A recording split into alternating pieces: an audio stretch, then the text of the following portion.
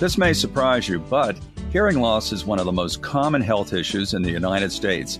And according to the Centers for Disease Control and Prevention, CDC, about 40 million U.S. adults aged 20 to 69 years have noise-induced hearing loss, which actually diminishes your ability to understand speech, hear sounds around you, and may also contribute to some other serious effects to your health.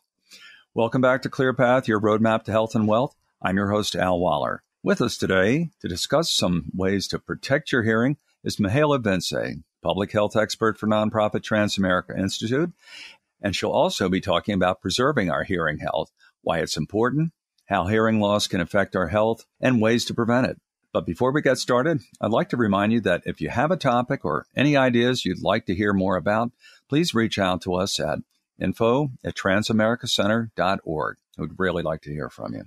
Well, Mihaela, welcome back. Hi, thanks. Good to be here. Beyond the obvious, could you start by clarifying why our hearing is so important? So for those of us who can easily hear, we might not think much of it. However, hearing loss can have devastating effects on our health, which may actually cause us to withdraw from pleasurable activities.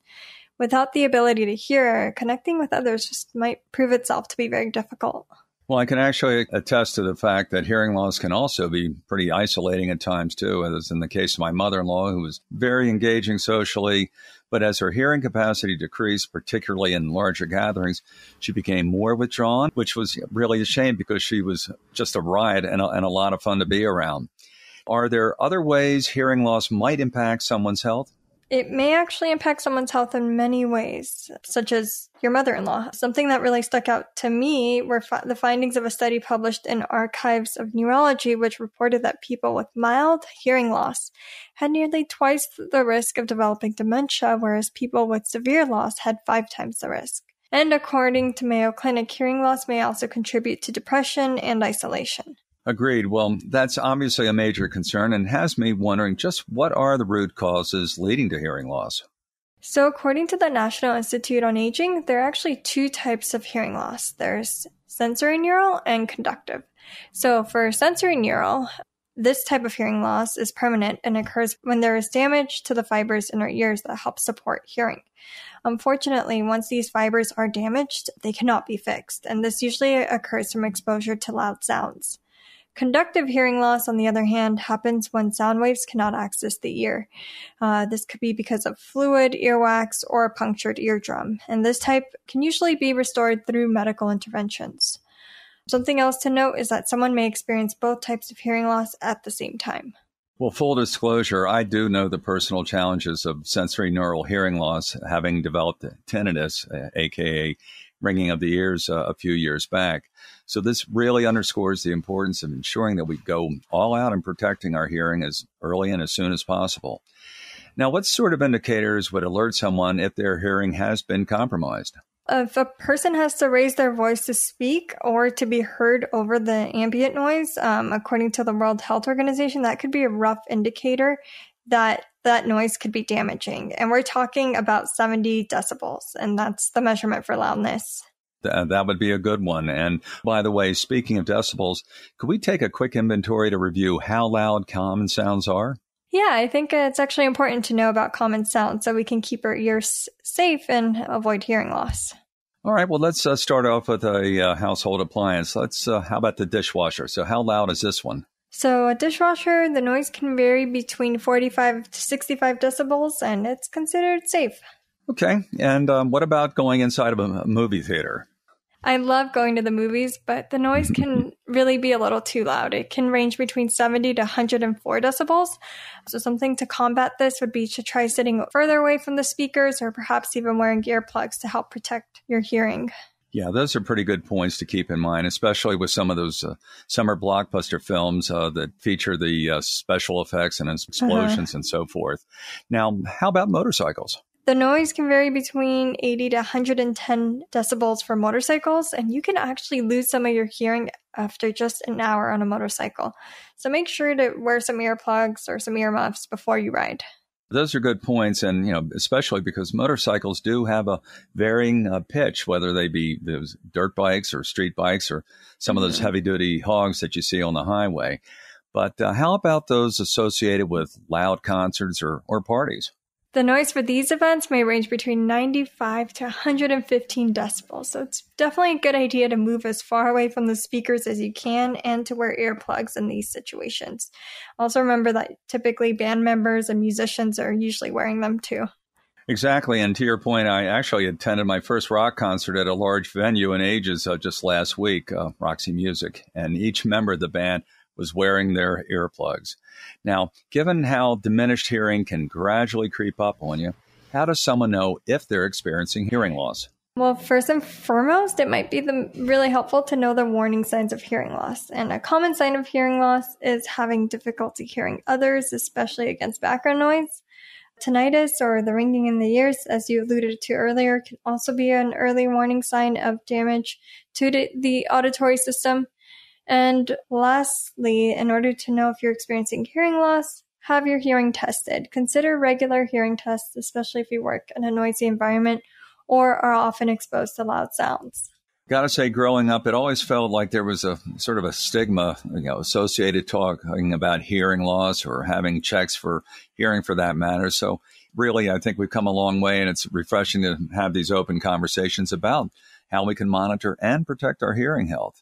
So generally speaking, how often should someone have their hearing checked?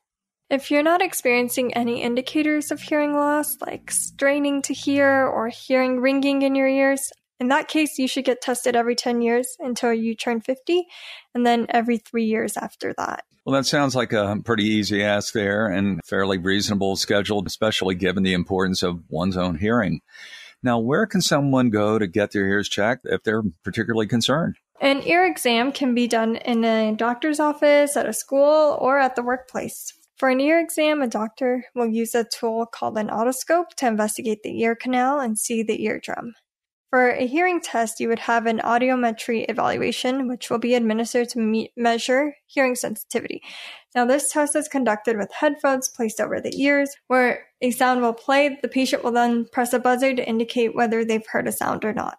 Oh, yeah, been there and done that. But it's a very, very interesting process. So could you walk us through how hearing loss is actually treated?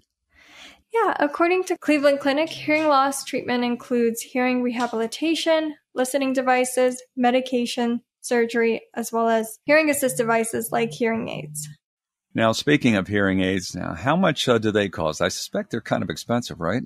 Yeah, you are right. They can get a little pricey. Hearing aids can cost around $2,300 per unit. And now if you need one for each ear, you're looking at spending over $4,000 on average. Phew. Treating hearing damage is not a cheap date, as the costs between examinations and treatment can really pile up.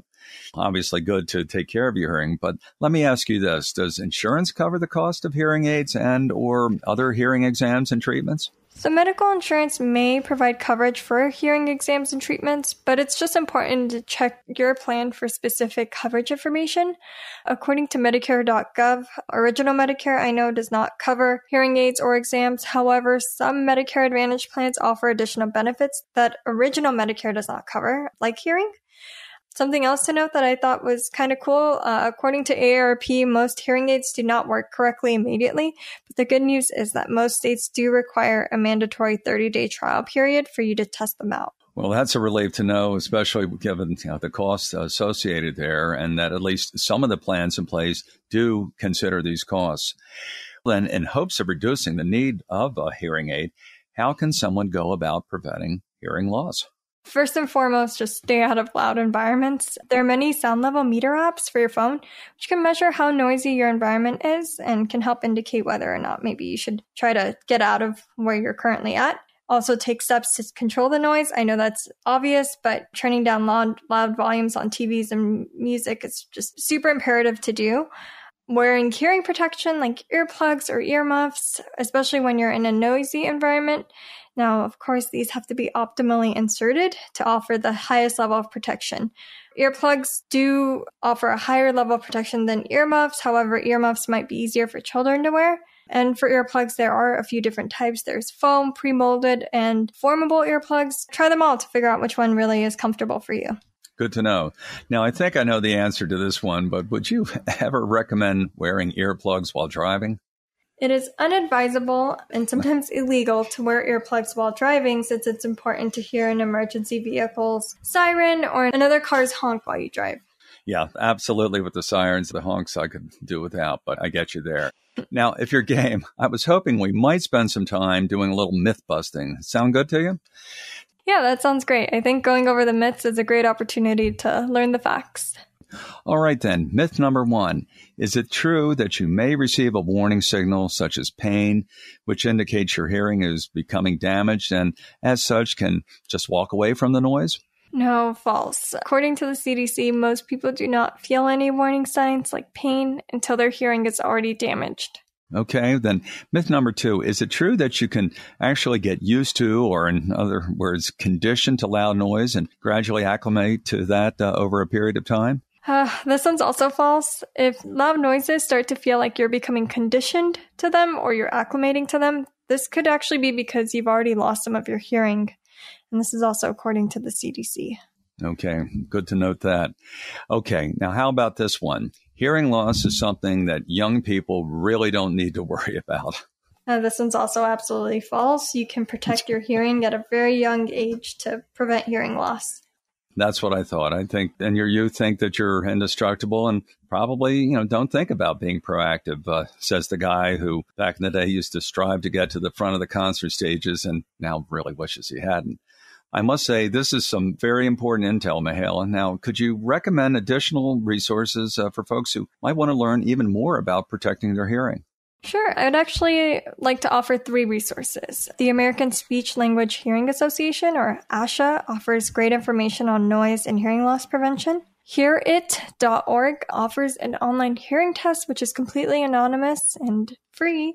It assesses your hearing and might be a good first step to indicate if you need a professional test. And lastly, the CDC has a fun interactive infographic titled Listen Up, Protect Your Hearing.